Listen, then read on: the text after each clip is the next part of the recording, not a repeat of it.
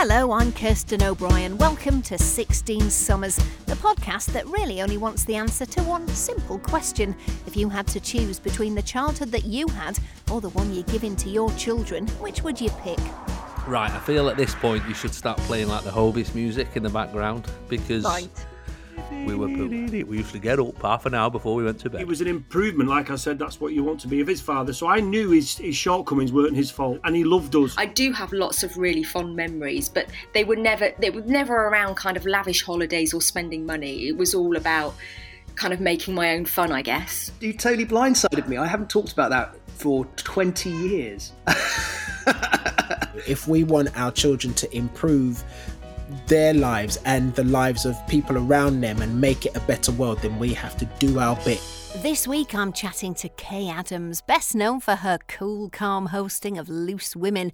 She can also be heard on BBC Radio Scotland weekday mornings. She grew up with her brother in Grangemouth in Scotland and now lives not too far away with a long-time partner and 2 daughters in Glasgow. But who had the better childhood? You're looking absolutely fabulous because the last time I saw you, I do believe, was Argentina. I knew you were going to say that, and whenever I see your name or hear your name or whatever, I just think Argentina. I mean, actually, I think my lasting impression is when we all came back. This is total wipeout, of course, isn't it? And we all came back from Argentina. And landed at Heathrow or whatever. And I mean, what a motley crew we were. I think there was like 3 in wheelchairs. Yeah. However many on crutches. I mean, it was vaguely comical. Vaguely. It was the first celeb specials they'd done, wasn't it? So they'd flown 20 of us out. And I mean, I can't remember how many of us got injured, but Joe Swash had broken his collarbone. Me and Cleo Rockos. I mean, the name dropping's incredible. I know. Kevin Adams. Yeah. He had a bad injury. Yeah. And the paparazzi were waiting when we got off that flight, and it was, mortifying. Cleo Rockos was just a joy. I mean, she was my best company all week. And I mean, in that wheelchair, I wasn't laughing because obviously she had injured her knee quite badly, but I thought, oh my God, if Kenny Everett could see this now. I know, ridiculous. But anyway, we're going to park all of that for now because I've got a serious question to ask you, and I know that you are a very good investigative journalist, so I'm hoping this one is going to floor you right back at you. Oh no. The question is this: if you had to choose between your childhood or the childhood you're giving to your kids, which would you choose? We're now going to spend the next 45 minutes to an hour discussing this, and I want a decision definitively off you at the end, okay? Oh, good, but we're working it through, are we? I like this. We're working it through. Good, and we good. start with your childhood and you telling me where you grew up.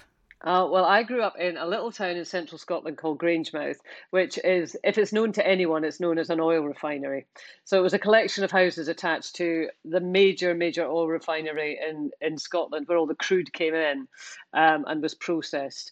And most people wouldn't think that's a particularly appealing place to grow up, understandably. I loved it because at Christmas time, I thought we had the best fairy lights in the world because we'd come back from Edinburgh. We were about 25 minutes away from Edinburgh, and all of the refinery with all of the sort of smokestacks and cooling towers and everything would all be illuminated, and there would be steam coming up. That shows you what a romantic child I was. Somehow I managed to translate that into, hey, it's Christmas. It's lovely. So small town, central Scotland, just a very free childhood, I have to say. I was into ponies, like a lot of young girls, and your bike was your ultimate freedom. I mean, cycling has now become almost semi-professionalized, hasn't it? And people really agonize over whether they let their child cycle, or there's all sorts of conversations to be had around cycling now. I mean, when I was a kid, you had a bike, and your bike was your freedom because it meant you could get to your pal's house, you could get to your auntie's house, or wherever you had to go. And that was it. So that's what you needed. Were they status symbols back then? Because these days, trainers are your status symbols, your phone's your status symbol. At one point, your bike was your status symbol. Was that in your childhood or not then? Well, I don't want to intimidate you, but I did have a purple chopper. Oh, top work. It was the premier mark of the town. Yeah, I said, well, I thought it was a status symbol, but nobody else did. And maybe we predated status symbols, to be honest. As long as it had two wheels and a handlebar, you were kind of fine. But God, I loved that bike. In fact, I loved it too much and for too long because I don't know, got it when I was 12 or something, I suppose, but I was still riding. In fact, I'm actually embarrassed to admit this. Yeah, certainly, but I was still 17 and cycling that bike around town. Did you customise it? Because I had a crack at spray painting my grifter, and it was one of those horrible moments in the garage where I found some red spray paint. I thought, well, how hard can it be? And I absolutely mullered, because obviously it was all over the spokes and everything. And I basically wrecked my bike. My mum was so upset when I did it. No, I was always well aware that my crafty skills weren't good. I mean, like every single doll or dolly as we had ended up with a crew cut. So I knew I was never gifted in the craft sense. So I just didn't mess with my purple chopper. But I do remember I had a job in a local pub when I was maybe 16 or 17, to be fair to me. And at the end of the night, so, chucking out time, Saturday night, small town, etc. And I said to this girl that I'd sort of made friends with, I said, do you want to lift home on the bike? And she said, yeah, that'd be really good. That'd be really good. Obviously, expecting me to come around in a Harley Davidson. And I said, well, just wait here. I'll come round the front. And it never even occurred to me what a klutz I was. I went round the back, picked up the purple chopper, zoomed round the front, big beaming smile on my face. Hi, here I am. And I'll never forget the look of utter disdain and pity and derision that she cast upon me, this girl. And she's like, yeah, no thanks. So off I went. The irony being, the chopper seat, it was long enough for two. Big enough for two. It? Big enough for two. Yeah, somewhere to put your feet, so you didn't get your feet caught in the spokes, which was never good. Yeah, she doesn't know what she was missing. She doesn't. And what were you like at school at that point? Because you're fairly no nonsense, which is what I like about you. When did that sort of come out? Well, it's quite funny that actually, because it always catches me unawares, because I know that probably is my reputation now as an adult. But I wasn't really like that as a kid. I was the joker as a kid. My favorite joke was to sort of blacken out my teeth with a piece of black paper and just sort of sit grinning up at the back of the class. And every time, my mates turned round, I would give them a big gappy smile and they'd all piss themselves and the teacher would get furious. So, what a comic caper. So that was more my personality then. I was a hard worker, I have to say. I was a SWAT / joker. But the kind of reputation, if you like, that I seem to have developed, like professionally and as an older person, always kind of catches me unawares, because that's not really the way that I saw myself or that my childhood friends would see me. And I don't know, I wonder, to do a bit of analysis, whether it is the Scottish thing, that a lot of English people do see Scots as quite kind of dour and no nonsense. Whereas we don't really see ourselves like that. We've just got generally quite a dry sense of humour, and we don't do a lot of smiling or hugging or kissing or any of that demonstrative stuff. But, inside we are light-hearted, playful, charming little people. And describe your house for me. What were you in, a semi-detached house? How many of you were in there? What was going on? Well, I had two houses in my childhood, not very far away from each other at all. The first one was semi-detached, and then we went up in the world and we went detached. And I moved in there when I was 10. I'm sounding as if I moved in without the rest of the family. We all moved in together. So me, my mum, my dad, my brother, who's 3 years older than me, and so we moved to that house when I was 10. Sadly, that got sold 3 years ago when my mum passed away. So, but that was our house for 38 years of my life, until mum died. So that was always home. Wherever I have ever been, that was home. And it was nice. It was a detached bungalow, nothing nothing particularly special, but a really nice, comfortable house with a front garden, a back garden, and a detached bungalow in a small town. So pretty classic stuff. We played snooker together. We played table tennis together. We did lots of games. And then when we were younger, for some bizarre reason, we took to having boxing matches in the living room. And God, when you look back on it, we would arrange the chairs. So we each had a chair in each corner. We would each have a bottle of Iron Brew in each corner. How stereotypical is this? And then one of us would go ding ding. We'd go to the middle. We'd knock lumps out each other. And then when it was getting a bit much, the other one would go ding ding. We'd go back to our corners. We'd have a swig of Iron Brew, a wee seat on the chair, and we'd be back at it again. We loved doing that. I was the younger sister. And regardless of what really happened, if Eric got the better of me, I would go, Mom, he's beating me up, Mom. And she would come storming through and he'd, for goodness sake, what are you doing to your sister? I used to get that of we weren't allowed to hurt each other in your bits, which we just came to be right. Avoid those bits, and everything else then is fair game with my brother. Yeah, I don't think we had no. As I say, we're Scottish. We didn't discuss bits on any level. And who were your mates at school? Were you in with a lot of people, or were you quite a solitary child? No, I wasn't solitary. I mean, I had lots of pals and loved my pals. We had such a lot of freedom. And if we come back to the big question of my childhood and my children's childhood, I would say that is the major difference. We had a huge amount of freedom just to go about, and I know it's a bit cliched, and you'll get a lot of people my generation saying we went out in the morning with a cheese sandwich and they never saw us again until night time. But that was kind of the scoop, and you went with a bunch of pals, which is obviously not really the way it is for kids these days. But we used to play football in the street because there wasn't as much traffic. So like a whole load of kids that came out in the street, we would play. But my big sort of pal was Judith, who's still a friend today. She was my big buddy. But there was 6 or 8 or 10 of us who all just mucked about, the whole time.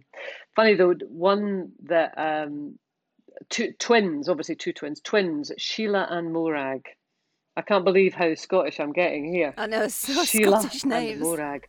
I really liked Sheila and Morag, and they moved away probably when I was about 10. So they were probably my primary school kid, friends. And they were both really distinctive looking girls with curly blonde hair, sort of crystal tips and Alistair sort of hair. And they moved away when I was 10, and I really missed them because we used to build dens together in the garden and all that kind of stuff. And then it must be about 3 years ago, on my radio show, one of the producers said, "Oh, we've got this person coming in. Her name is Morag. She says she knows you from way back." I'm thinking, Morag. Couldn't think who it was. Anyway, she walked in. My God.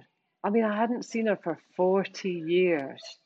And she was, I would have recognised her anywhere. It was the strangest. Obviously she looked so much older. I last saw her as a 10-year-old. But it was such a weird feeling because I immediately got taken back to, the time we spent in the park, the time we spent in my garden, the time we spent on top of the garage. We had a flat roof garage, and we used to go up there and sing Donny Osmond songs.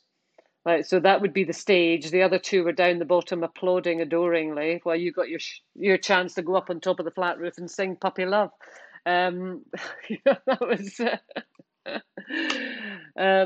and then when that relationship's kind of interrupted and you don't meet each other until 40 years later, and she was some kind of bloody astrophysicist or something, very serious. And it was a really odd experience. But and are you now in touch with her, or has she gone off again for another 40 years or something? Yeah, no, she's gone. I don't think we were able to catch up that amount of time, but it was really lovely to see her. It really was, yeah. So I had a very happy childhood, I have to say. You mentioned Iron Brew there, and quite often the food that we had in our childhood is so evocative. Tell me some other. I'm intrigued now in your Scottish vein. What were your memories of your meals you had? What your mum cooked, your school dinners, that sort of thing? Well, my mum, God rest her, it was a rubbish cook, and she would be happy to say that she was a rubbish cook, and I have fine family tradition. Um, but the reason she was a rubbish cook was that she was a bit of a trailblazer, my mum. She and my dad ran their own haulage business. And so she worked really, really hard in a very male dominated world. And they were both just incredibly hardworking people. And the good side of that was that we got a lot of freedom as a result, but by necessity, to be honest. So we always had school lunches. Now, actually, we would call them school dinners, and then you had your tea at night. So your main meal was at lunchtime, which we called our dinner. So, school classically, mince and potatoes, stew and potatoes, fish and chips, the usual kind of stuff. And then my brother and I would get home at 4, and then we'd have at least 2.5 hours to muck about on our own before either my mum or dad turned up. So that was great, because to pacify us, we got every comic that had ever been published by DC Thomson to keep us, occupied. We had the Beano, the Topper, the Bunty, the Victor, anything you want to name, we had it. And I have this memory, which I've obviously made up and exaggerated a little bit, but in the run up to Christmas and up until after Easter, we would get those chocolate Santas, the foil covered chocolate Santas. And it was good after Christmas because you got them cheap for quite a few months. And then we'd move on to a bunny that was the same chocolate, different shape, same foil. And that would take us through to October, and we'd get one of those every day each. Our teeth were absolutely rotten because we ate so much chocolate, and we'd read our comics. And then tea time would be anything on toast. Beans on toast. Chunky chicken on toast, spaghetti hoops on toast. I never had dried pasta or real pasta till I went to university when I was 18. I thought pasta came in a tin.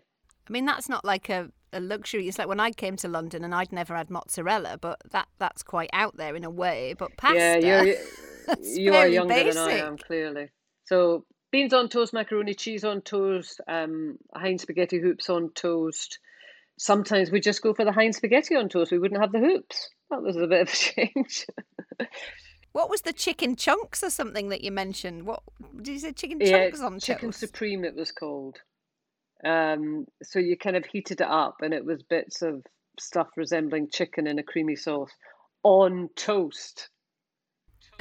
That is the vital ingredient to all of our meals, was on toast.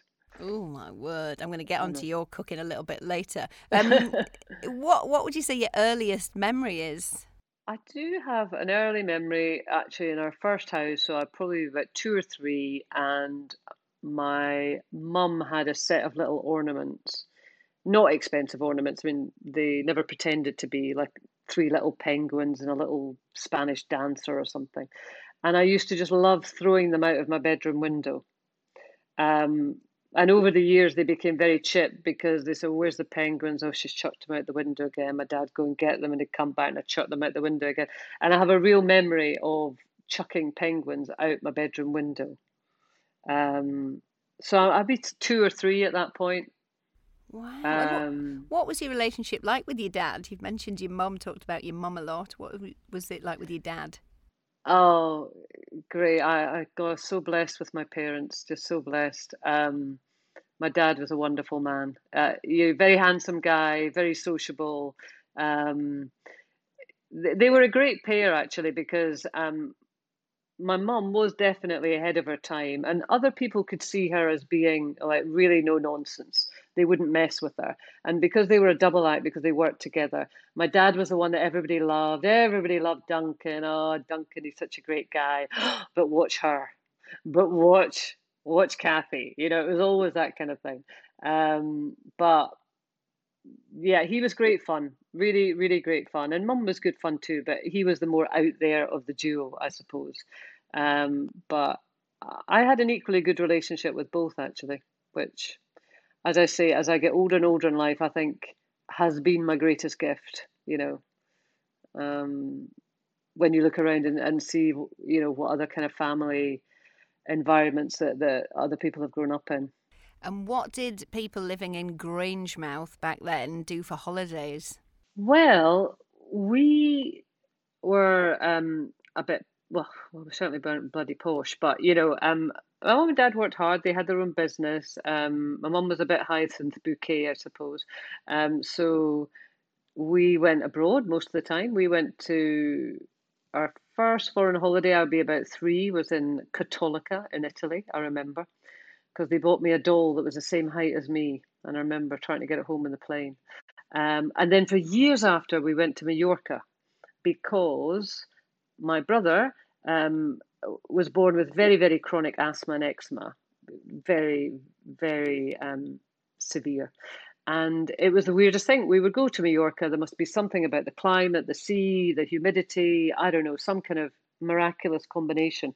And Eric would be well for 2 weeks. Tell me he lives there now. Has he moved there? No. Well, I mean, he's kind of, thank goodness, he's much, much better now, and he's grown out of some of the sort of I think a lot of it was childhood related, and he manages it really well. So it's not the issue it was as a child, but it really was an issue as a child. And we would go away for these 2 weeks every year, and he was a different person. And he used to get, because he had all these sort of steroid creams for his skin, he got the best suntan in the history of the world. And everyone thought he was Spanish. So yeah, I've got happy memories of that. So that's starting going away in the mid-60s, is it then? That's fairly unusual to go away as a family then, is it? Yeah, Abroad? maybe early. Well, no, I suppose we'd go to Italy in the 60s. Yeah, Mallorca probably late 60s through the 70s. Yeah, we went 12 years straight. And were your friends doing that sort of thing, or were you quite unusual as a family then? We're off abroad and everyone else was camping locally. Yeah, going down to Girvan and sort of west coast of Scotland. Yeah, I mean, not totally unique, but yeah, I suppose a little bit unusual. A little bit unusual, yeah. We also went to Blackpool every single September weekend. That's a big thing for Scottish people. Blackpool to see the illuminations. Always every September. That was good. And that's a big thing for Scottish people. I didn't know that. Oh, huge. I mean, they just, in their droves, it's more of a Glasgow thing. I mean, we're not Glasgow people, but I mean, for Glasgow people, Blackpool at the September weekend is a date in your diary. That's extraordinary. I went once as a kid because I grew up abroad for a lot of the time. And my mum was always saying we should have a British holiday. And my dad succumbed once and we drove from Middlesbrough to Blackpool, so not that far. But my brother was ill when we set off. He vomited all the way in the car there. We got there. Mum took him to Boots to try and get something. We went up the tower to the ballroom. He vomited in the ballroom. My dad said, "That's it, get back in the car." We drove home again. And that was my experience of Blackpool. I don't think we even saw the illuminations. I don't think it even went dark. And we were home again. That's it. Well, I have to say there's a lot of Scottish people go to Blackpool to be sick in the Blackpool town and go home, but probably for very different reasons. Yes, very. What would you say, if you look back now, is the absolute best bit of your childhood? Generally the freedom. I mean, because my mum and dad were unusual in that they were running their own business in a small town, and they were genuinely really, really busy. And that's not that we were ignored in any way. We always felt very kind of loved and looked after, but they didn't sweat the small stuff. Because they had like lorries breaking down and lorry drivers going ape shit and all sorts of dramas going on in their life, they didn't really care if we went out with a ripped shirt or I don't know, if we knocked over an ornament. Or I sometimes looked at some of my friends and their parents would seem to get really, really worked up about relatively trivial things. And my mum and dad never really had time for that. They didn't micromanage us, I suppose, in today's language. Because they just had to sort of keep all their plates spinning. I mean, like, for instance, they had a yard to keep all the lorries, and my brother loved driving, my dad loved driving, so my mum had a little Fiat 500 at one point. And my brother and Eric would be 10 and I would be 7. So he would drive around hard and I would be in the footwell of the Fiat because his feet didn't reach the pedals. I know this sounds made up, but it was true. And he would drive and he'd just shout to me, 1, 2, 3, for the accelerator, the brake and the clutch, and we would go around the yard, and that would keep us occupied for a couple of hours. They'd stick their head out the porta cabin and say, "You all right? Yeah, we're all right. Thank you. 1, 2, 3." What would you say the worst part of your childhood was then? Or is there a bad bit that you remember? No, there isn't a bad bit. Isn't that funny? Not that there would have been. Of course there would have been, but nothing that I could really put into bad category. Do you know what I mean? I think it has to be fairly serious and sustained. Didn't like going to Sunday school much. But like I say, my mum never stuck it. There was nothing bad, but I did, having said that this is all very idyllic, I was a bit naughty with my mum because our life was so different. I had so many friends that would have, tea on the table at 6 o'clock, and they would all say grace, and the mum had made scones and she'd made cakes, and it was all very sort of traditional, and we never had that. We've already gone through my exotic diet. And so I would sometimes say to my mum, in fact, I would say to her an awful lot, that I was a latchkey kid. I would really pile on the emotional blackmail. But I never believed it, but I could always wind her up, which was good because we'd probably get another chocolate Santa out of that one. And did you have other family around? Are all your family from that area? We spent, I had an aunt who lived just around the corner, another one a little bit further away. So in the summer, I would get kind of dumped with them when my mum was working. My granny lived about 10 miles away. We'd go and see my granny every Sunday and have, Sunday dinner with my granny. So pretty close. My dad was one of 10 and mum was one of 4. So, lots of aunties and uncles, yeah. And do you think seeing your mum working all the time like that just instilled you with that work ethic of that's the way it is? Because I think, I might be wrong, you might tell me otherwise, worked consistently. You've had a brilliantly long career, haven't you? It's long, don't know how brilliantly, but yes, I have. And it's been without a break. I had my kids a bit later. Had Charlie as my elder daughter when I was 38, and then Bonnie sort of 4 years after that. My mum has obviously been a huge influence, and it's only as you get a bit older and you start to reflect and think and sort of recognise that, because when you're in the midst of stuff, you're just getting on with it. You're not really thinking, right, what are my influences here? But now that my mum isn't here anymore, I do think about it more, and particularly doing a show like Loose Women, it's quite interesting. We talk about mum guilt quite a lot, and the whole thing about working and should you be working, how much should you be working, and kids and stuff. And I think I have escaped quite a lot of that mum guilt because of my own experience as a child, because my mum was always working, and I loved it. And I had a really good childhood, and I didn't feel that I missed out in any way at all. If anything, I liked the fact that my mum was a bit different from the other mums. So because of that, I've never really, don't get me wrong, there have been times that you're going out to do a job and, one child's got the cold and the other one's clinging on your leg and think, my God, what am I doing? Of course you do that, but not a real profound sense of guilt, that really eats away at me. You'd have momentary sort of think, oh God, should I be doing this? But overall, I've always felt very relaxed about being out and working and having children. And I think that obviously comes from my mum. And when did you know what you wanted to do with your life? Well, I wanted to be a lawyer. I was very set that I wanted to be a lawyer. I went to Edinburgh University. I didn't get in to do law first off. So they said, do economics and politics, and then I took a law course in the first year, and they said, well, if you do all right, then you could switch to do law. I wanted to do, but oh my God, a year of constitutional law completely finished me off. I thought, oh Jesus, no, that was a lucky escape. So I didn't do that, and then I got involved with the student newspaper, and really pretty immediately thought, right, this is it. This is what I want to do. I don't think I'd particularly thought about it. My background, you didn't particularly think about being on the telly or, journalism, you know, I mean, if you did well at school, and I did okay at school, obviously, to get to uni, you would think about doing a profession, you know, so to be a lawyer. I was never going to be a doctor, but you were going to be an accountant, you know, something like that. But almost immediately, once I started to get involved with the student newspaper, I thought, right, this is for me. And that was a bit of a light bulb.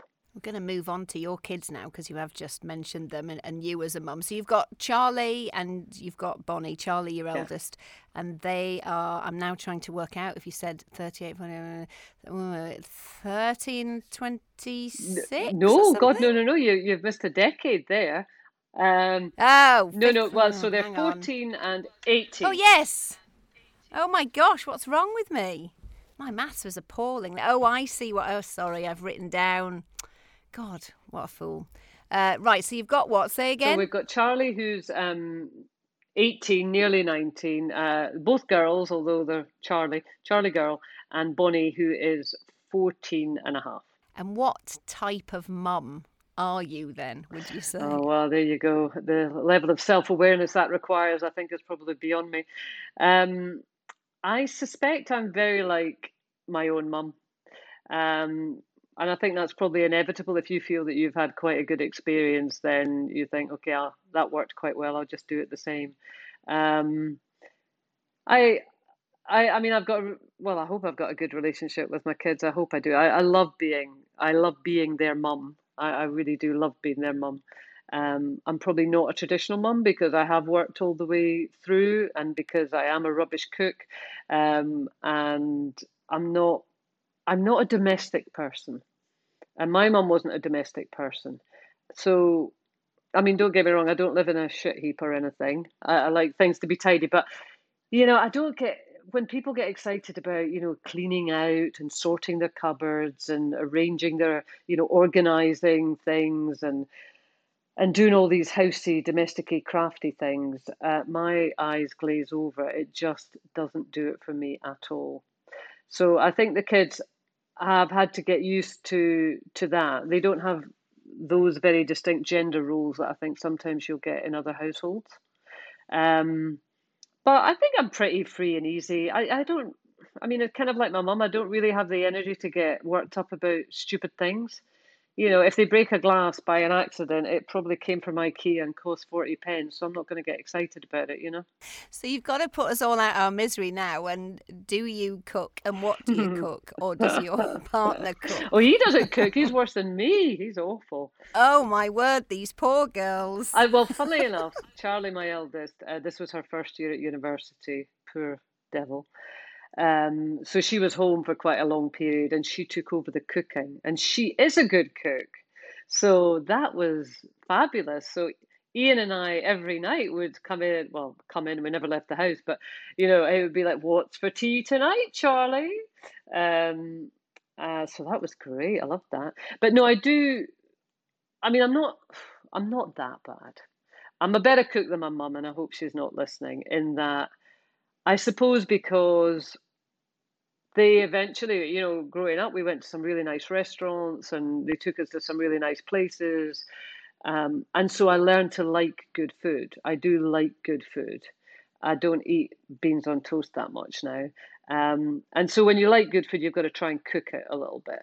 And so I do try. My dear friend Nadia Sawala has done her very best to try and impart some of her knowledge to me without much success. So I'm just not a talented cook. I think to be a talented cook, you've got to love cooking. And I don't love cooking. I mean, I'm probably capable enough to follow a recipe and get it within 20% of what it's supposed to be. So, and I do try. I mean, I don't eat pretty healthily in our house. We eat fresh stuff. We don't eat a lot of takeaways because I want to eat well. But I just don't have that love of cooking. I just don't. I can do it, but I don't love doing it. And I'm not that good at it. And you haven't left Scotland, is that right? I mean, I did. Scotland. When I left university, I lived in Birmingham for 4 years and spent a bit of time in London. But after that, I went back to Glasgow, which I had never lived in, actually. So I went back to Glasgow in my late 20s, I think, roughly. And then I've been there ever since, yeah. So how similar is the childhood of Charlie and Bonnie to yours in terms of where they're living, the environment, the proximity to relatives, those type of things? Yeah, well, it's different from that point of view because obviously with me being an older mum, my brother had children really early actually. So my niece and nephew are in their 30s. So my kids didn't really have cousins of a similar age growing up, which I did have. And I think that is a bit of a shame for them. They do have cousins, but they're quite a bit older. Um, but you know, Ian's got two sisters, and I've got my brother and his wife. So um, they do see them, not as much as I saw mine, but yeah, we are quite close. In some ways, I envy them because Glasgow is an amazing city to grow up in because it's a really vibrant city. There's lots going on. It's quite an exciting city, but it's still a manageable size of city. So they get quite a bit of freedom in quite a cool place. Whereas Grangemouth, God love it, cool is not a word that you would associate with it. Um, so I think their place of growing up is probably better. And I suppose it's we are less kind of rooted into to the family than I was. But it's just different times. Everything's changed, hasn't it? Everything's changed so much. I'm interested then in you being quite relaxed, not sweating the small stuff, taking after your mum in that way. How do you have any worries about the girls in a city? Because I moved out of London when I had kids because I was like, I don't really want to be having a London child. We wanted, space around us. But do you have any concerns? Do you have any fears when they leave the house, or are you just quite chilled about them? Well, I mean, obviously, I spent a lot of time in London, so I know it pretty well. And Glasgow's a completely different proposition. I think I might feel quite similarly if I was in London. Whereas, Glasgow is just not like that. We live in an area of Glasgow called the West End of Glasgow that feels pretty safe. I mean, obviously, you have to be streetwise. It is a city. And I get more worried about them now that are a little bit older. I mean, Charlie, sort of teenage years out and about doing what teenagers do. Yeah, that does worry me. I do get a little bit anxious about that, just for safety. Bonnie's not quite out and about yet. She's a bit later than Charlie than that. But those years, well, I say with girls, I've only got my girls, obviously, but, so from 14 to 18, when they're beginning to sort of spread their wings a little bit, yeah, I do find that quite I get quite anxious about that, but I think I might whether they were in a city or not. And how do they find, because you'll have been on telly the whole time from as long as they've known, how are they with that? Totally and utterly disinterested. Absolutely disinterested, which I really love, and that makes them sound like complete brats, and I don't mean that, but it's just what I do, and they are more interested in their own lives, not in a selfish way, but I think that's the way it should be for kids. I get a little bit uncomfortable, with say people who think because they're on on the telly that their kids should be impressed by that, and there's some kind of vague reflected celebrity or anything. It's just my job. It's what I do. I mean, I very much see myself as a journalist or broadcaster. I'm not a telly celebrity. I'm just doing my thing. And I don't really want them to get excited about a bit uncomfortable. I mean, their dad's a tennis coach, and they're probably much more interested in that. I was going to say, are they showing any signs of wanting to do anything that you do? Charlie won't, definitely not. She'll plough her own furrow, I think. Bonnie might actually, just because she's genuinely interested in news stories, and she'll discuss things with me that she's seen on the television or she's read on social media or whatever. And I don't think in any way she's formulated that into wanting to be a journalist, but I have just kind of noticed that she's quite intrigued by stuff that's going on and she wants to know about it. So I wouldn't be surprised. And she has a couple of times said that she might be interested in journalism. I think she's too young, but, but Charlie, I don't know what Charlie will do, but I don't see her doing the same thing. And as I say, my partner Ian, he's a tennis coach, and he's worked very hard not to sort of make them feel obliged to play tennis. And that has worked because neither of them can be arsed playing tennis. So that's been very successful. Who's good cop and who's bad cop, do you reckon? Oh no, we do alternate on that. And the two of them, my kids, are quite open about, the roles that they cast us in. There's no great secrets. So Dad goes off like a firecracker and then very quickly comes down to earth and they get exactly what they want. I am immediately more kind of laissez-faire, but when I get pissed off, I get really pissed off and there's no moving me. So depending on what it is, what the situation is and what they want, they'll kind of dance between these two strategies. If they want to kind of suss it out, they'll suss it out with me and just see where the land lies. But if it's something that they want and they think I'm going to say no to, they'll go to their dad. What would you say your lowest parenting moment has been then? Oh my God, I don't know if we've reached air temperature at all. Well, I always feel that I'm sort of just flying by the seat of my pants. I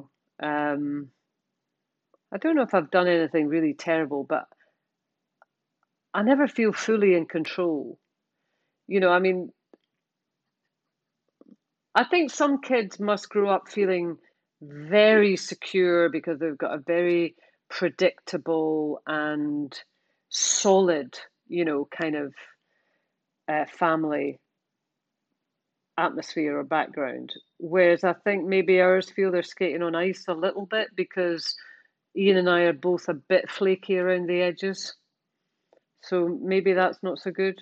I don't know. But if that's all they've known, that they haven't known anything else, have they? Oh, yeah. Hopefully nobody will tell them and they won't listen to this. I'm trying to think of. I must have done lots of disastrous, terrible things. What do you want me to reveal that I've injured them in some way or something? Oh, if you have, yes, please.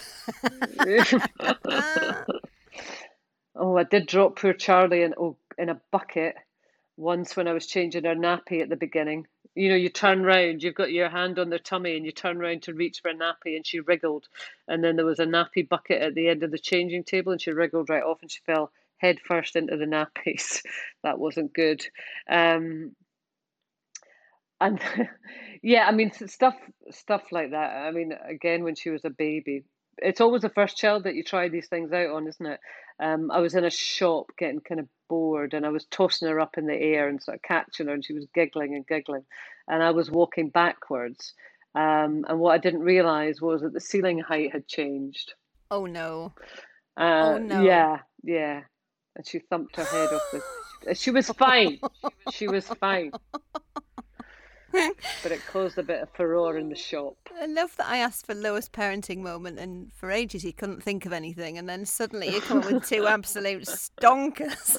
I was talking about this with Jasmine Harmon a couple of weeks ago of when you absolutely love your career and then children come along. And this, for me, it was the case that I didn't know whether I would go, oh, now this is what my life's work's supposed to be, or whether I'd be like, oh, right, I love you, but I really like what I do. And I'm presuming you're of the second type, which I was as well, of, yeah, I love you, but you're going to have to fit in with my life now because I love what I do and this ain't a changing.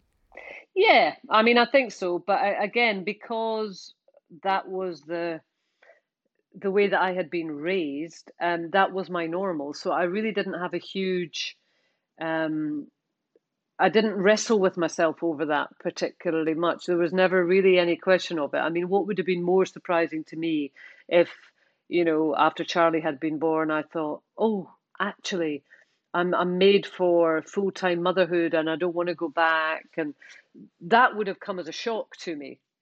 And I suppose that could have happened.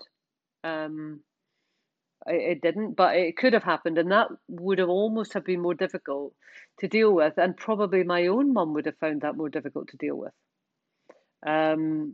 because she had two older grandchildren, my brother's children, and so she was happy as Larry, and I think my mum quite liked me being the career girl. She quite liked me being on the telly and stuff.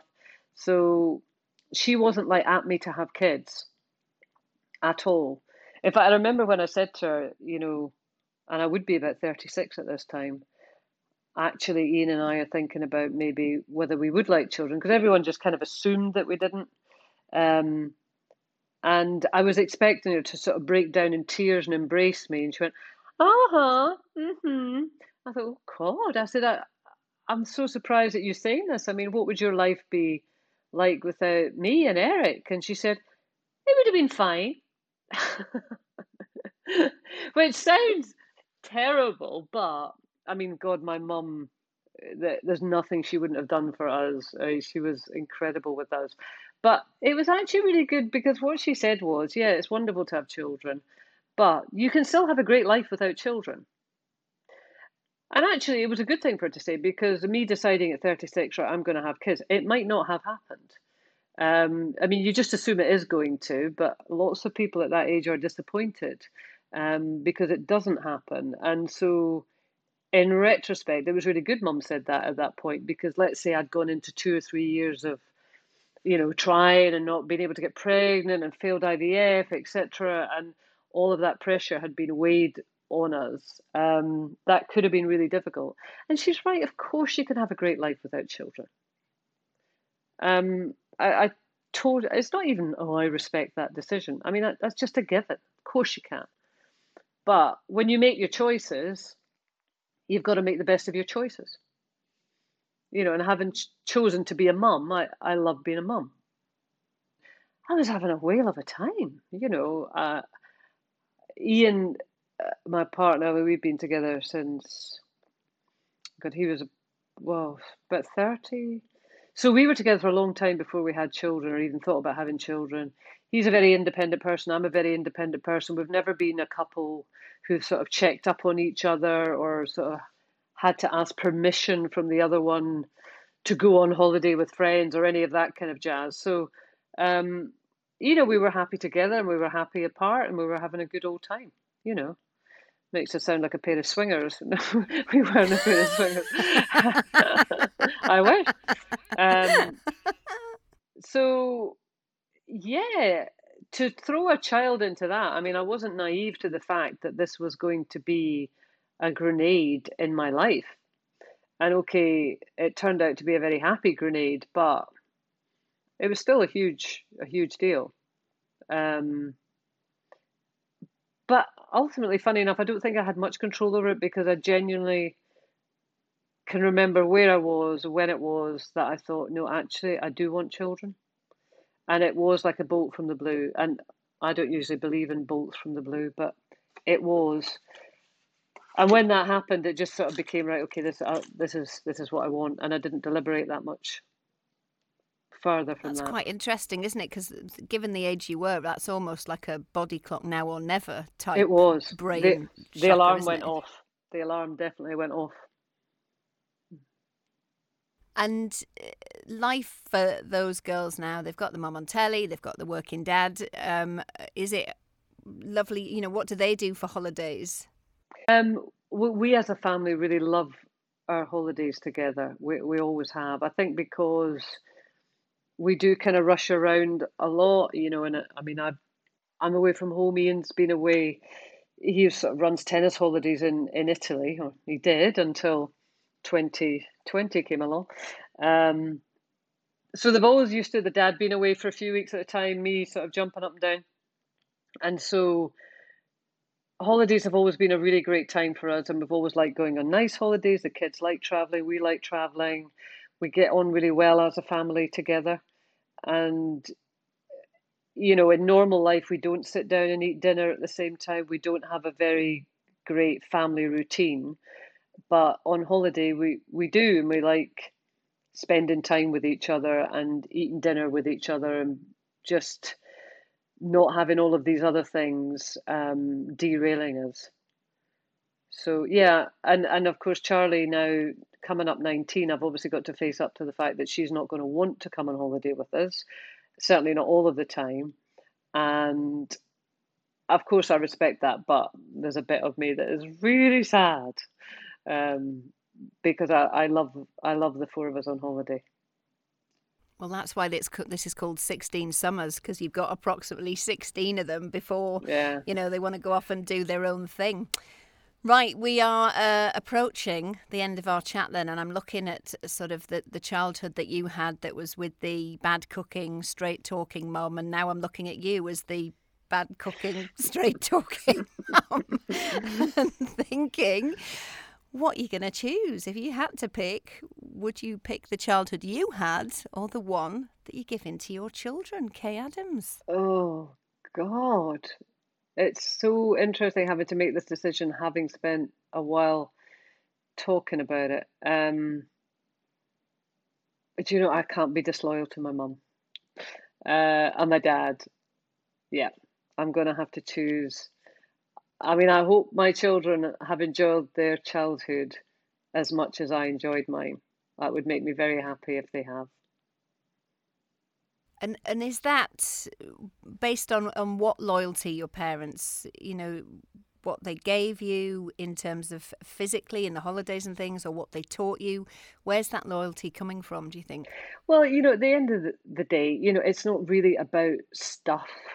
And the world has moved in the time that I was a child, so my children have had more long haul holidays. They've been in more glamorous hotels, they've probably seen more things. But ultimately, it's, I have to say, the values that they give you, that you give children, the sense of security you have as a child, the sense of, unconditional love that you have as a child. Those are the things that really matter. You can have the greatest wealth in the world, but I mean, unless as a child you have that sense of security, and that these people would jump out in front of a bus to save you, then you don't have very much. And I grew up with that, and I would like to think that my children have grown up with that. So ultimately, I don't think our childhoods are really that much different. Would you do anything differently, do you think? I suppose the one thing, I sometimes say, well, yeah, I would have had them earlier. As much for my parents as anything else, because they would have had longer with them. But then there's absolutely no point in me saying that, because I wasn't ready till I was ready. I would have been forcing that decision. And I mean, I know it's a big conversation at the moment that women need to be aware of the biological clock, and that, the sort of medical advice is to have kids early. But, you're more than a body and a biology. You're also a brain and a whole set of emotions. And I just wasn't ready until I was ready. So there's no point in having regrets over that. I'm just grateful that I was able to have them. I am an older mum as well. I had my first at 39, and then thousands of pounds of IVF to get our twins. And now the thing that I have is, and I wonder whether you have this, taking this on a generation again, is trying to make sure I'm fit and healthy enough to hang on to try and see grandkids. I'm going to be that when they hit 20, like, should you have kids now? I think you should have kids now. Just to get to that. Otherwise, I'm going to be so ancient. And that is one of the things going into this that I think you don't think about, because you're enjoying your career, you're doing all of that. And it's only when you get to the other side, because who's doing the maths on being a granny? I know. Yeah, you're right. And I have very much thought about that. Nothing I can do to change it, but I certainly will not be disappointed if my girls say to me at the age of 22 they're having a baby. But that would be a very selfish thing, in that they have to do it when it is right for them. But secretly, if 22-year-old Bonnie or Charlie comes in and says, "Mom, I'm pregnant," I would go, "Yoo-hoo!" Yes, absolutely. Oh, well, it's been absolutely brilliant talking to you and finding out about you. I didn't even get onto like big chunks of your career, like interviewing Margaret Thatcher and things like that. Ancient history. Didn't really come in. But what was relevant is what you've said, and then that's the decision you've taken. So thank you very much for your time. The die is cast. Yes. So what was your You'll decision? Be held to it. Well, mine is because I grew up abroad, and I had this brilliant childhood in Singapore and Nigeria and Kuwait, and I've never given my kids that. And I wish they could experience that, being at an international school, having mates from Iceland to Malaysia and I feel guilty about it. It's not to say potentially I might not end up doing that eventually, but I really feel guilty that actually I'm giving them a stable life, and I quite like the idea of throwing it up all in the air and going, come on kids, we're moving to Singapore, your mum did it. And you know, that's I don't believe in regrets. I'm the same as you, I don't believe in regrets, but if I could do anything, it would be to take them and live somewhere, to experience somewhere else. There's time yet. You've been listening to 16 Summers with me, Kirsten O'Brien. Thanks for listening. Don't forget to subscribe in the usual way, and we're always happy to hear your comments using the hashtag 16Summers.